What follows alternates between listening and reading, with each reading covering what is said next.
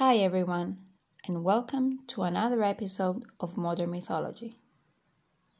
With modern mythology, we go through several social issues and topics, and with the help of mythology and history, we see their evolution through time.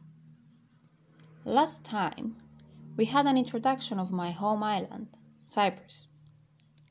Cyprus is an independent country, yet it is part of the Greek civilization. Thanks to my country's heritage, I was lucky to grow up with mythology as my bedtime stories, but also as an inspiration and education. The most important mythological and historical figure in Cyprus is Aphrodite, the goddess of beauty. She is considered the child of Uranus, the sky, so she is also described as heavenly and divine. In Greek mythology, she is portrayed as the most beautiful woman with a charm that nobody could resist. She could seduce anyone. But unfortunately, nowadays the media only shows this part of her personality, the part that usually women are portrayed as, feminine, seductive, and perfect in appearance.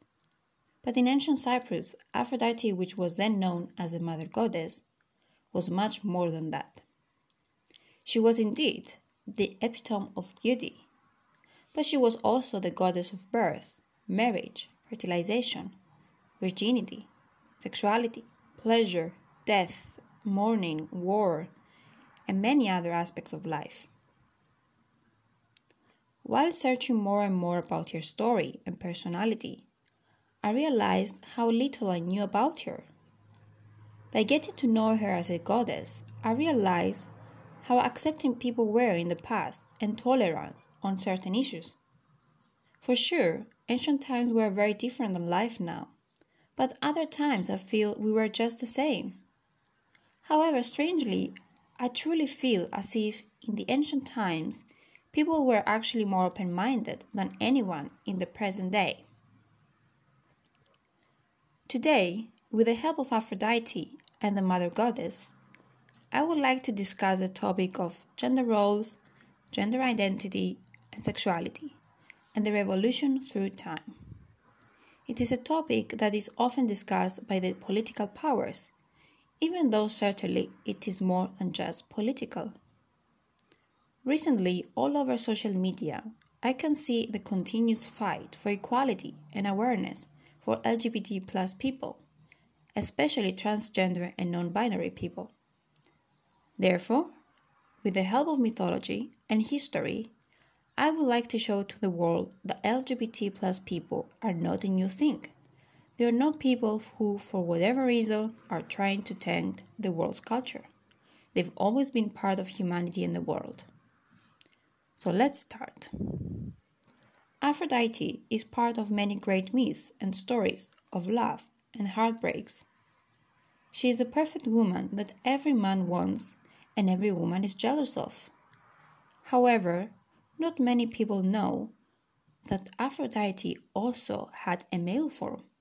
And not only that, she was also androgynous or intersex. Cypriots believed by her being both genders or an intersex, she was complete and self-sufficient. Specifically, as the goddess of fertility, having both genders meant she could create life on her own. For instance, in Amathus, an ancient city in present-day Limassol, the second largest city in Cyprus, they found a statue of Aphrodite where she is wearing a dress, yet she has male genitals. Perhaps that was the ancient Cyprus way to show or portray transgender, non-binary, or intersex people. Aphrodite, as I said, was a goddess of everything. So it shows everyone needs to be represented by her. Furthermore, in her male or intersex form, she was called Aphroditus. And during his festival, women could act as men and men as women, exchanging clothes and roles. It is interesting to see how today many nations will describe this ritual as disgraceful, when thousands of years ago it was a sacred act. And if you ask me, this sounds very similar to a very popular act that we all know today as drag kings and drag queens. However, this is only a fraction of transgender and non-binary representation in ancient times. If we search more, there is historical evidence that transgender people have been around much longer than you think. For example, another ancient mother goddess of the Greeks, before Aphrodite, was Cybele. She was the goddess of Phrygians, who adopted her from Anatolian cultures. It is documented that she was worshipped by priests that wore feminine clothes and referred to themselves as women. Often, they also castrated themselves. They were known as Galli priestesses.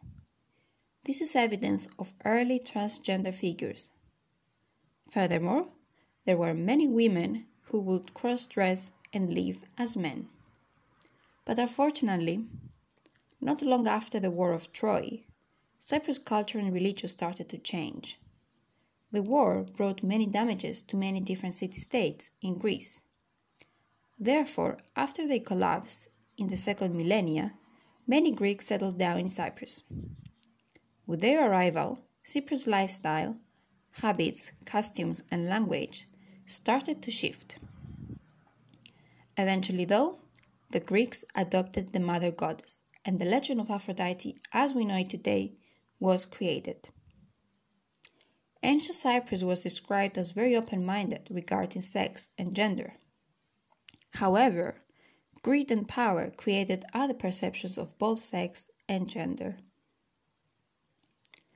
What started as a beautiful belief of life shifted into a greedy, patriarchal, and toxic masculinity society. For instance, as I mentioned, in the past, both women and men could dress up as the opposite gender. However, once patriarchy took over Cyprus, women were obliged to stay at home, to take care of their children, and to be treated as slaves, while men could do whatever they wished to do. So in art, such as in theaters, only men could participate, meaning that even the roles of women were played by men. On one hand, that shows the oppression against women. On the other hand, it shows that, in fact, beauty, such as makeup, elegant dresses, and even high heels in more recent history, were actually invented and meant for men, not women. Today, it is common for people to disgrace men who are supposedly more feminine and love to wear beauty products. But in the past, in ancient Greece, they had a huge gay culture. But at the same time, homosexuality in ancient times was seen in an entirely different way than today. Certainly, I would like to mention that in the ancient Greek civilization, pederasty was a huge part of people's social life. But it is true that homosexuality was not frowned upon. In fact, sexual orientation was not seen as a social identifier like today. What was more important for ancient Greeks was social status. They had a dominant and submissive culture. So, the submissive partner, whether that was a man or a woman, would face discrimination and social stigma. An example of a relationship between two men would be Achilles and Patroclus. Although it is not evident whether they had a sexual relationship, it is still strongly believed. Patroclus is portrayed as older than Achilles, yet Achilles is stronger with a higher status. So Patroclus is perceived as the weaker man and submissive. And indeed, I remember when I read the Iliad, it is evident that Homer is trying to make us feel sorry for Patroclus as if he is weak. Regarding powerful women, although there are many, the most famous ones would be the Amazon women. Certainly they are mythical, but as always, myths are based on true facts and true faces. Therefore, perhaps there were indeed women who were warriors and brought forth fear towards men. However, if we are talking about homosexuality, for sure the most famous lesbian in history is Sappho, a poet from Lesbos, which is the island that the name lesbian comes from. Sappho was known for her love poems towards women. In some cases, though, such as Agnodiki, she dressed up as a man to get a degree in medicine, while Axiothea, she cross-dressed to attend Plato's lectures. So these women probably cross-dressed because of the gender roles at that time rather than gender identity.